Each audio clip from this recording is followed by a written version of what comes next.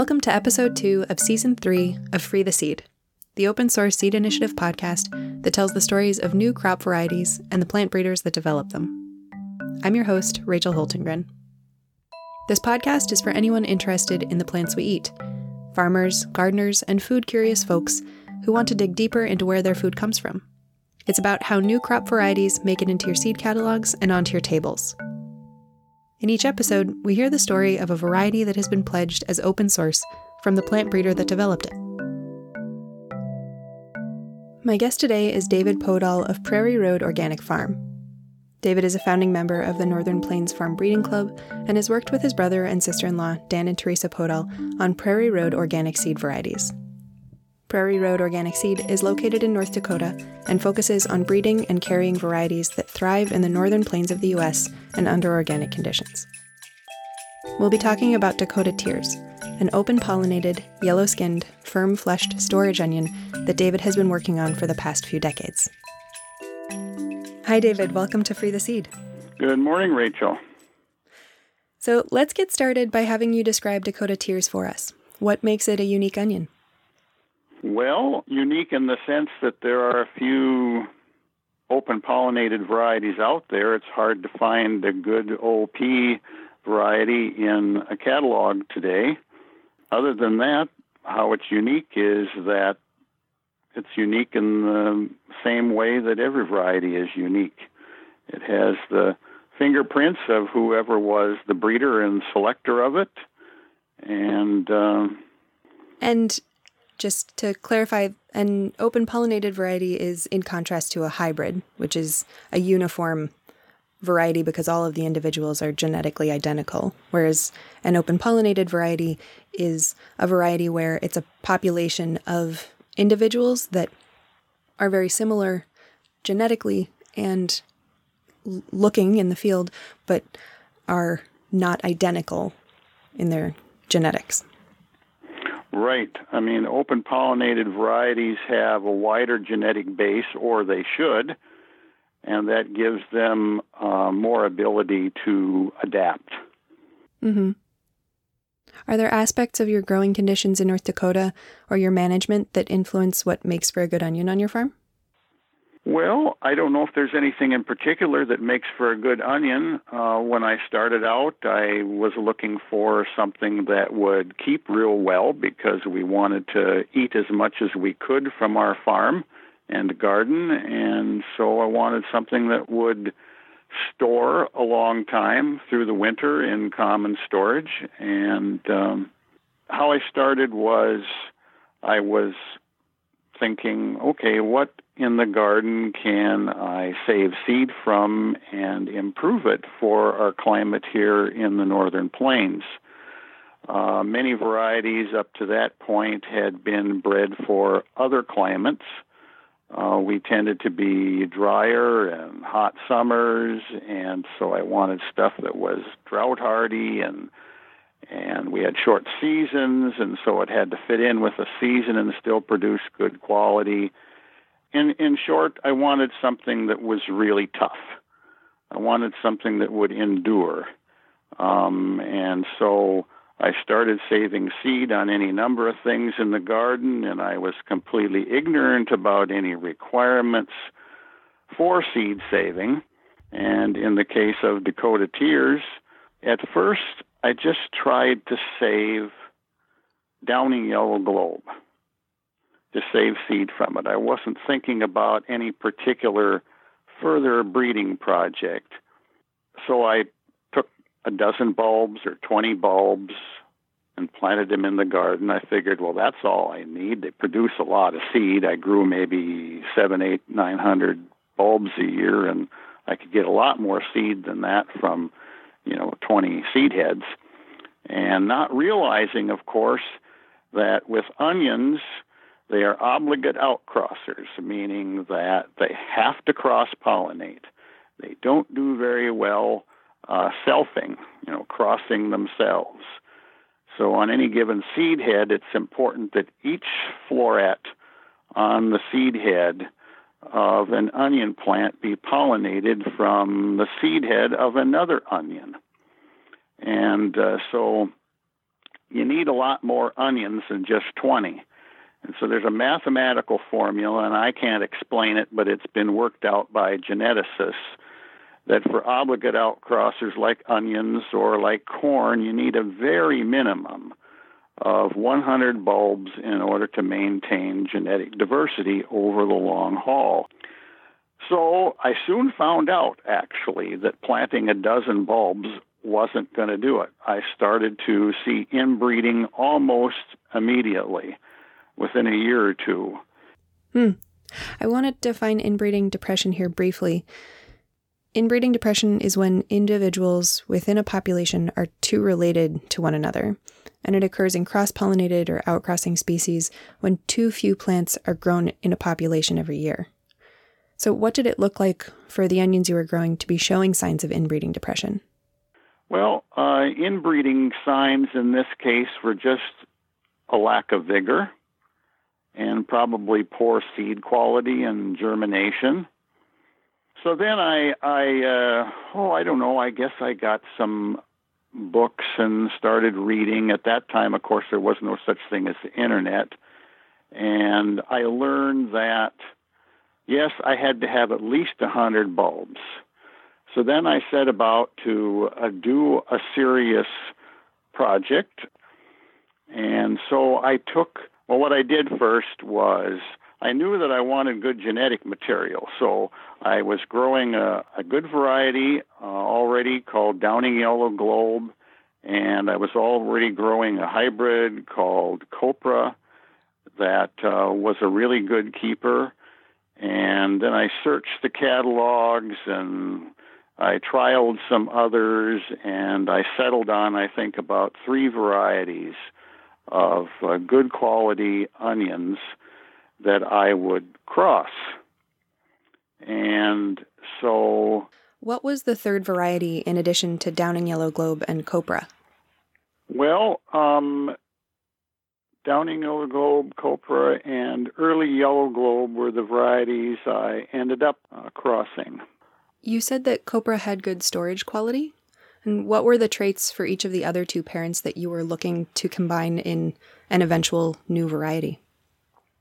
Well, of course, storage was the thing. Both the Early Yellow Globe and the Downing Yellow Globe were good storing. I wanted vigor and size and earliness and, a certain globe shape that was nice and the color of the skin. Those are the main things. Got it. So once you had chosen the varieties, what was the next step? I think I had the 3 varieties. I raised bulbs of the 3 varieties, and then I took really nice-looking bulbs, the kind that I wanted, nice size and shape and color of skin and things that kept over the winter in common storage and weren't yet growing by April. That was the number 1 criterion. And so I had a block in the garden, and so then I took probably about 40 bulbs from each of these 3 varieties, mixed them out there in the 3-row block. I think I did like 1, 2, 3, 1, 2, 3 of the varieties right down the row until I had my block. So each particular plant would have a different variety of onion beside it, both beside itself in the row and across into the next row. And so when bees visited the flowers, then they would get things mixed up really well. Of course, onions are biennial. So you store the bulbs over the wintertime, and you make another selection there, and you plant those out, and then they grow the seed heads.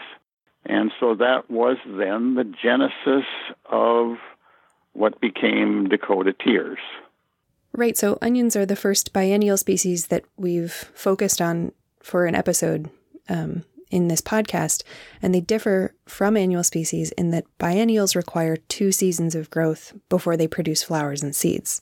So for onions, you plant the seed in the spring, you get a bulb in the fall, and that bulb then has to survive the winter and be planted back out in the spring.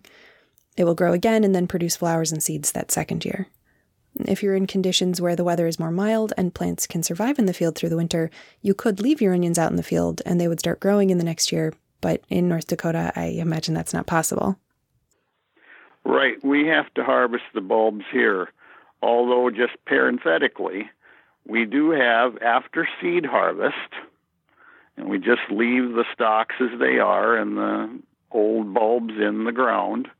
And some of them will actually survive the winter here with a little bit of snow cover. So they are really, really hardy plants.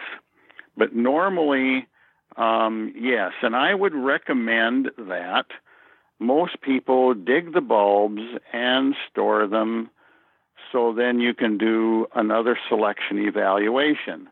If you just leave your bulbs in the ground, how can you evaluate them properly? And I know it is tempting to do so in different areas of the country where it would be warm enough, like on the West Coast, but actually digging the bulbs, storing them over the winter, evaluate them before you put them in storage and maybe do a selection for the stock seed planting at that time, and then further evaluate and select out of those that you selected in the fall for planting in the spring. You know, seeds need to be planted and grown every year, and this is part of the selection process too. You need to plant them every year so the plant can experience that season and incorporate that experience within its genetic heritage. I think there's an intelligence in plants that we have not yet recognized that exceeds what humans are capable of. But I think that, you know, we can tune into that if we just think about it, touch them, hold them, you know, care for them, nurture them, and they become part of us, literally as we eat them, but also part of our soul as we care for them. And when you pull the bulbs out in the fall before you store them, what are the things that you're looking for when you do that first selection? Well, the first selection, of course, in North Dakota, stuff needs to be early. It needs to fit within the season. And so early dry down, small necks, plants, you know, where the tops tip over early, but also have a large bulb, meaning that, you know, they're not diseased or anything, and that causes them to dry down earlier, but making sure that they're fully vigorous, and when you pull them out of the ground, you know, they've got good roots on them, and every stage of the process really has an inherent selection to it. So we pull them out of the ground in the fall, and we put them on this rack, and there they are cured in the warm fall air for several weeks.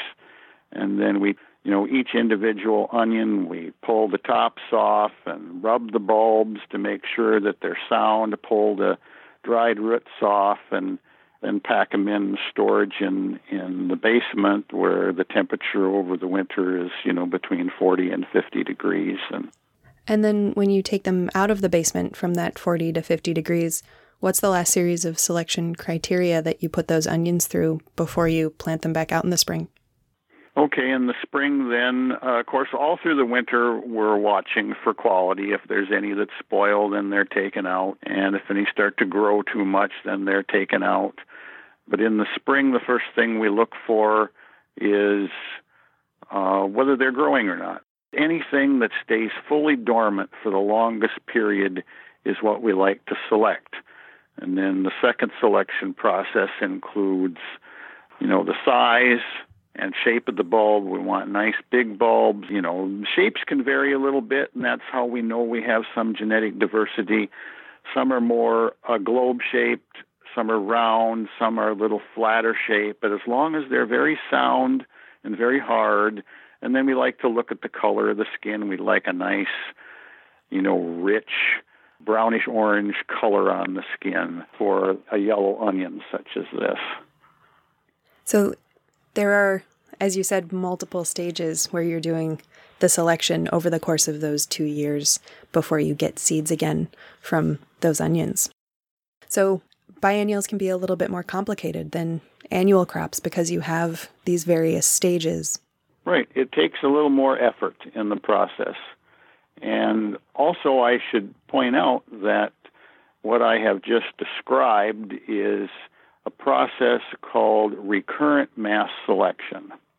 And so I didn't start out by taking and actually pollinating anything by hand, taking pollen from one plant and putting it on another. I had this mass of plants, and then I let the bees and the flies, do the pollinating, the cross-pollinating, and then I did selection work from then on. So that's recurrent mass selection. And it's recurrent because in order to maintain a good open pollinated variety, one has to do this selection every single year. What would happen if you didn't do it every year? Well, you would get a greater divergence, less uniformity, maybe some undesirable things would creep in. For instance, it would be real easy just to take the biggest bulbs and plant them out.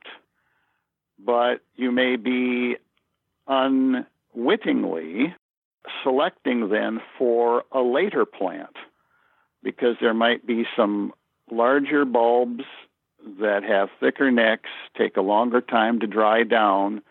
And so if you pick those out, you're going to be shifting the population to a later maturing variety. So in a class I took on breeding from John Navazio, he said you always have to be aware of not only what you are selecting for, but what you're selecting against, or what you might not even know you're selecting for or against. After a while, it becomes a real artful process. And sometimes you'll have an onion in your hand and, well, should I keep this one? Should I put it in the germ pool or not? And so, you leave it in your hand for a few seconds and you just let it speak to you. I know that sounds kind of weird, but then you make your decision based on how it feels to you internally. I like hearing that because there are a lot of things that we can measure in doing plant breeding. You can go out and measure the height of every plant and the thickness of every neck of every onion, and you can get a lot of data about any given plant that you have out there that will inform the decision that you make about whether it's one of the ones that you want. And that data can be really important. But sometimes there are things that we don't think to measure and that are sort of emergent properties that if we've been working with a crop for a long time, we can have an unconscious or a subconscious understanding of what makes a good onion or a good carrot or a good lettuce. And that emergent quality can be something that is undefinable by numbers that you have. So not to say that it's... Absolutely. Yeah, it's not a magical quality, but if you're very familiar with something, your brain might be getting a lot of signals from that onion that you're holding and looking at that you wouldn't necessarily be able to parse into really discrete traits. I think that's true, and like you said, we can take all kinds of data, but do we really need that? Because I seem to understand right from the beginning when I embarked on this process, I somehow instinctively knew that I wanted to do what my gardening ancestor breeders in the human race have done for the last 10,000 years. Except that in the last 100 years or so, we have put the breeding process off to university scientists and taken it out of the hands of the gardener and the farmer. And so I wanted to honor that long-term, many millennia-old process, because after all of the material that modern scientific breeders had to use was the heritage of 10,000 years of breeding and selecting that went before them. And so I figured I can do the same as they did, and anybody can do it. It's not very difficult at all. All you need to do is take the time to observe closely and become involved intimately with the plant itself. One of the ways that you've become really intimately familiar with Dakota tears is by eating it for many years. And I imagine that one of the selections you do with these onions during or after they're stored is to taste them. I was wondering if you could describe the taste testing process for me and what you're looking for in the eating qualities of this onion. Well, actually, we haven't done any specific taste testing. It's very difficult to do that with an onion. You can't take an onion bulb and take a slice off of it and plant it. As far as I know, it might then spoil. And so I think it's one of those things that's intuitive where it's similar to, well, there's that artful sense, I think. It's similar to the process we use in the selection of Uncle David's Dakota dessert squash, where we strive for a certain shape where it seems to be genetically linked to the flavor, the quality of the flavor and the color of the fruit. And, that goes back to a genetic heritage, and it's kind of similar to the onion as well. If we have an onion with a nice, beautiful wrapper on it, and it's nice and solid, it means it's going to be very flavorful. The onions that turn out to be, and there are always some that pop up in there that don't keep as well. They're a little bit softer onion that won't make it through the 7 months of storage or whatever time there is, that they aren't going to be as flavorful as the really nice, solid onion. That's a good point to think about if you're embarking on a breeding project, how you're going to taste something if you need to also plant that something in the ground. Right. It's a difficult process at times. I know with beets you can take and cut off some of the, fruit and put it in the ground, and it'll be fine. But I'm not sure that you could do that with onions because you're slicing through each onion layer corresponds to a leaf that it was growing at one time. And yeah, I don't know how much you could damage the bulb and it would still grow well, if it would heal or not. But that's something I haven't tried. There are always things to try, I suppose, in the process, but that I haven't. Yeah, I haven't done any onion breeding, but I think that you could, if you were doing it right before you planted or very soon before you planted, cut it just above the root plate, because I think that's actually all you need to put in the ground. And you might have a weaker plant growing that next year, but you could do some selection that way, though that would be even more complicated to try to take that on. Right. It might be something I could experiment with just to see how it works here. In our area, too, we have really strong winds. We have violent thunderstorms as well as sometimes, 40-mile-an-hour winds that blow all day.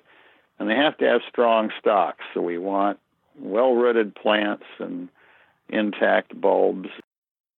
You've said that it was your goal to grow onions for your family, that was your primary purpose in this project. So even though you don't taste test the individual onions as a selection step in the breeding process, you've been tasting these onions that you stored through the winter for many years now. How would you describe the flavor of Dakota Tears? Well, I would say it's got a strong, robust onion flavor. Is it good for cooking or for eating raw? Well, I wouldn't eat it raw. It might be a little difficult because it's strong enough, but we use it in many, many things that we cook with. Do you have a favorite dish that highlights the onion?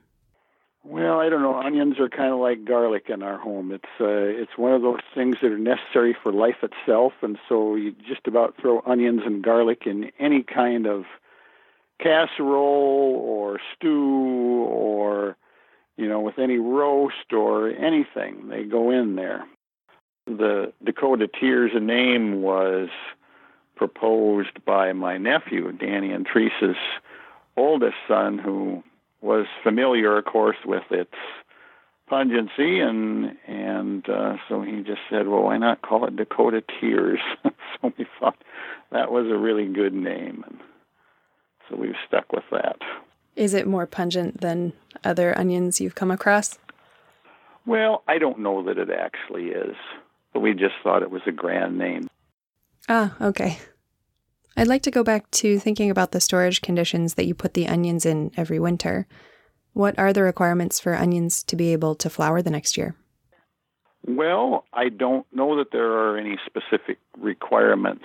I do not believe that the bulbs need to vernalize as such, meaning to go through a cool period, but they do need to go through a dormant period in order for them then to send out a seed stock. But I do not know that for sure. I am not familiar enough. I mean, I've just been doing this process for 45 years in this particular area of the country, and I know we need to dig them, and they need to go into storage, and it's been that's what I know. And it's been working the way that you've been doing it. Yeah, so yes, if they do need vernalization, then it sounds like they're definitely getting it in the basement in 40 to 50 degrees Fahrenheit for the 7 months that you have them stored. Right. You're not doing anything additional to make sure that they get those winter conditions. And I do not know if onions are like potatoes, for instance. You dig a potato in the fall and put it into storage. It has a dormant period on its own before it will grow again of about 3 or 4 months. And that may be true for onions, but I really don't know. This is a good question. Of course, there are always things we can learn about it, but, I describe myself as a yeoman farmer that, was just carrying on the tradition of thousands of years of my ancestors who gardened and saved seed. It's a wonderful tradition to be choosing to be a part of. Yes. So maybe for onions, but for other biennial species, just to define this for our listeners, vernalization means providing the plant with conditions that make it think that it's experiencing winter. So if you were to leave your plants in the field and it got cold and the light changed, it would know that it had gone through winter, and then when spring conditions come, it would know to start growing again and then to flower and go to seed. But if you dig those plants up in order to protect them so that they do survive, for example, a North Dakota winter, then you would need to provide them with cool enough temperatures for long enough that they felt like they had gone through winter. And so it might well be the case that those conditions in the basement are exactly what onions need, and so you don't have to do a whole lot more than that. But for other biennial species, that is information that has been researched either at a university or through the USDA or by others, so that those are known temperatures and known lengths of time, such that if anybody wanted to start a breeding project with a biennial, they could look up whether there were vernalization requirements and what those were. Yes, yes. And I should point out with onions, too, is that they are day length sensitive. And so, we can grow a certain class of long day onions up here in the northern plains that they could not grow further south, for instance, meaning that our days are longer in the summertime here. So that means we need to plant the onions soon enough, of course, plant the onion seed soon enough so the plants can experience this, long 16-hour day we have up here to form a bulb. And going further south, if you went down to Kansas with this variety of onion, it may not form a bulb. Mm-hmm. So for short day-length onions, they only need 10 to 12 hours of daylight to start putting on a bulb. But for long-day onions, they need to experience those 16-hour days at a certain developmental stage to trigger bulbing. Right. Mm-hmm. So Dakota Tears is a long day onion. Yep, it's a long day onion. I'd like to make a side note here about vernalization requirements for onion. After my conversation with David, I consulted The Seed Garden, a book about seed saving from the Seed Savers Exchange, and confirmed that in order to flower and set seed in their second year, onion bulbs do need to be stored at 32 to 40 degrees Fahrenheit for at least 8 to 10 weeks. So Dakota Tears undergoes vernalization in David's basement where the conditions are right. How long did it take from starting the project to when you released the variety? You said you've been working in breeding for 40-something years. Is this onion something that you started at the beginning of your breeding career? Fairly soon, but I don't call it a breeding career. I call it a seed saving, awakening to seed saving, I guess, is how you can put it. And we didn't release a variety as such. I mean, we were working with a couple of seed companies to produce some stuff for them. They'd send us the seeds, and we'd produce seed from that and send it off to them. And then in a matter of conversation, in a few years, well, we've got this nice onion or this nice squash or nice melon. Do you want to trial it? And so I think that's what happened with our onion with, I think, the first one to sell it before we got into, internet sales. A company in Maine, Fedco, I think was the first one to sell our onion, and I think that Organic Gardening picked it up for one of their trials, and it was voted Best New Vegetable Variety 2010 or something like that. Have you heard other feedback from gardeners or farmers who have grown it? A person can just Google Prairie Road Organic Seed or Dakota Tears online, and some of the things that the reviews said were that it was huge and delicious, flavor-packed, stores well, the name fits, the best onion. Obviously, people will send their positive reviews in, but we've never had a bad review on it.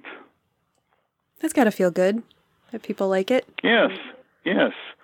I mean, it is terribly gratifying or wonderfully gratifying. It's not terrible. It's wonderfully gratifying to know that the work that I've done in the garden over the years, which I consider an artful endeavor, to have, some acceptance among gardeners around the country. It's very gratifying, yes. So you mentioned Dan and Teresa, your brother Dan Podal and his wife Teresa.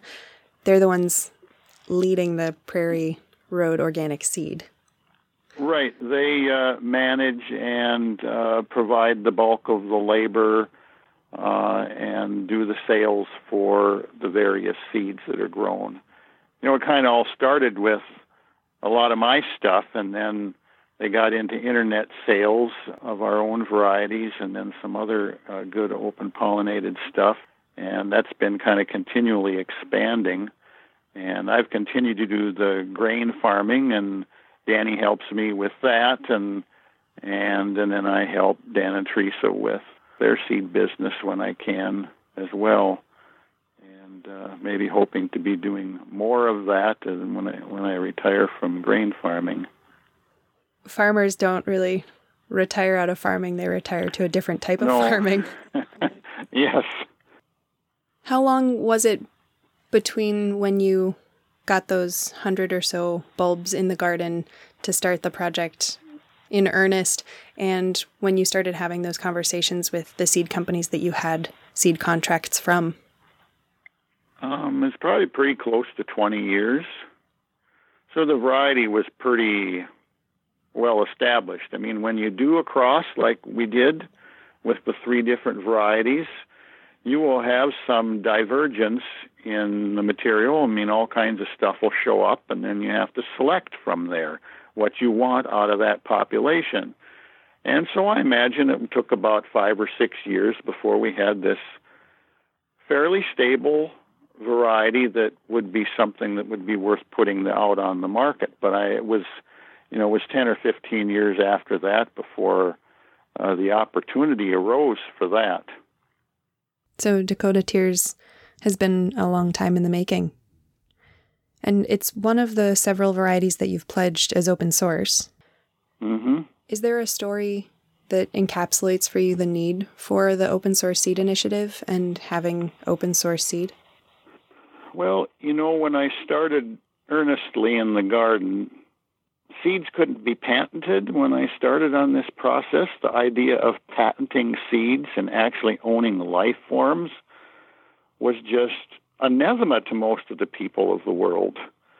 And I have never stopped viewing seeds as a sacred thing, as a sacred trust.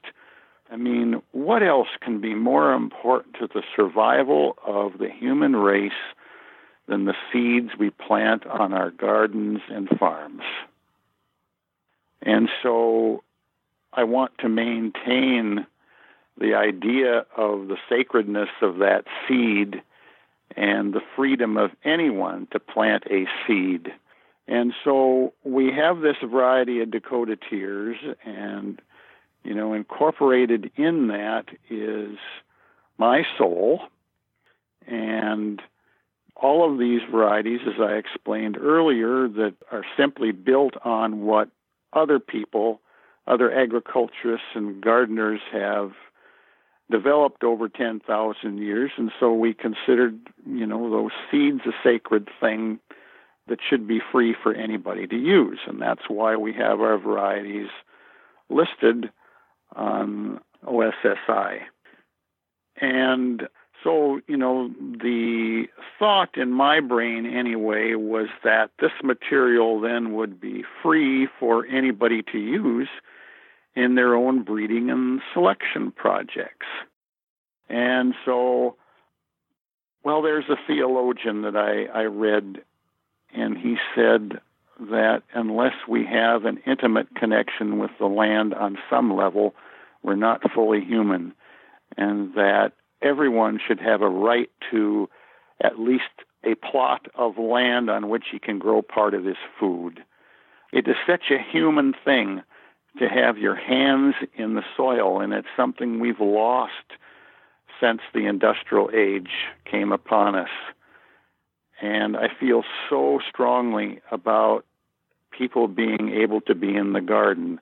And so when I listen to stories about, vacant lots in the city of Detroit being turned into gardens and producing food for the people around them, it is just the most wonderful feeling to know that, there's a revival of this sort of thing. And they need to have seeds that they can just take and plant and save the seeds from those plants and plant them again. You can count the seeds in a flower. Some wise person said you can count the number of seeds in a flower, but you can't count the number of flowers that can come from a seed. The infinite number of generations in the future. We can't count those. And so we need to have seeds that will endure for as long as we are here. If there are folks listening who have not yet taken the jump into a breeding project, do you have any advice for them? Yeah. Don't be afraid to save seeds. You can start with the easiest things, the self-pollinated seeds like beans, and, then maybe go into something like cucurbits, and then the obligate outcrossers require a little bit more effort. But take the long-term view. Think about what seed save, why you're doing seed saving, and there's all kinds of information now on the internet about how to do stuff, but make it an art. Observe closely, that's the main thing. Work on maintaining diversity, and handle the seeds gently. And I don't say this necessarily because it should be something that we do when we're nurturing seeds. But in the case of Dakota Tears, we have learned that handling the seeds gently and doing the work by hand rather than threshing by machine means that the seed will have longer viability. Onions have been known for how long that their seed viability is only a couple years at best. We have discovered here, by doing the threshing and cleaning by hand gently, that we can extend the viability of onion seeds double or triple that easily, because the seed coat is easily damaged, and because we don't damage the seed coat with gentle handling, then the seeds will maintain their viability for longer time. And so just having vigorous seedlings, and that's one of the things that people told us right from the beginning. I failed to mention that earlier, that the vigor of our seedlings is remarkable. And I think it has to do not just with the highly fertile conditions that we raise the seeds in, we grow the seeds from, but also in our handling of the seeds. That's interesting. Yeah. Anything else you'd like to add? I think I did mention that, if you're going to start on a recurrent mass selection process, that you need to begin with good material. You can't just throw poor material together and expect to get good material out of that. So don't just strive for diversity's sake, but always search out the good material to incorporate in a population. So critical is the varieties that you choose, the germplasm you choose for that process. And so it would be well to go back to as close to breeder seed as you can get, either somebody that's doing the breeding and selection work on that variety, or someone who has been doing a good job maintaining that variety and making sure that it's not contaminated with something that's of much lesser quality that would make the selection process then much more difficult and lengthy. And I'm a strong believer in population breeding, recurrent mass selection, that you let Mother Nature do that process. I mean, if your end is to cross, this squash with that squash, plant out a whole bunch of each and let the bees do the work and start from there. And it really is a marvelously satisfying process to see what results from a recurrent mass selection process, and then to do the selection from there. It's like you're a co-creator with God in this. It's a really satisfying process that you can create something new, but at the same time recognizing that there is nothing new. The genetic material has always been there, and that you're just, allowing it to express itself in this form or that form, and under this climate or that climate and whatever condition. And yes. Thanks so much, David, for being on the show today. It's been a real pleasure to get to talk with you. Thank you. You're very welcome, Rachel. I've been speaking today with David Podal. You can purchase seeds of Dakota Tears on the Prairie Road Organic Seeds website at prairieroadorganic.co. We'll have the full transcript of my conversation with David on the Open Source Seed Initiative's website at osseeds.org. You can get in touch with me at rachelholtengren.com. You can find and like the Open Source Seed Initiative on Facebook, and follow Free the Seed on Spotify, or subscribe wherever you get your podcasts. Our theme music is by Lee Rosevere. Thanks for listening. Until next time, I'm your host, Rachel Holtengren, and this has been Free the Seed.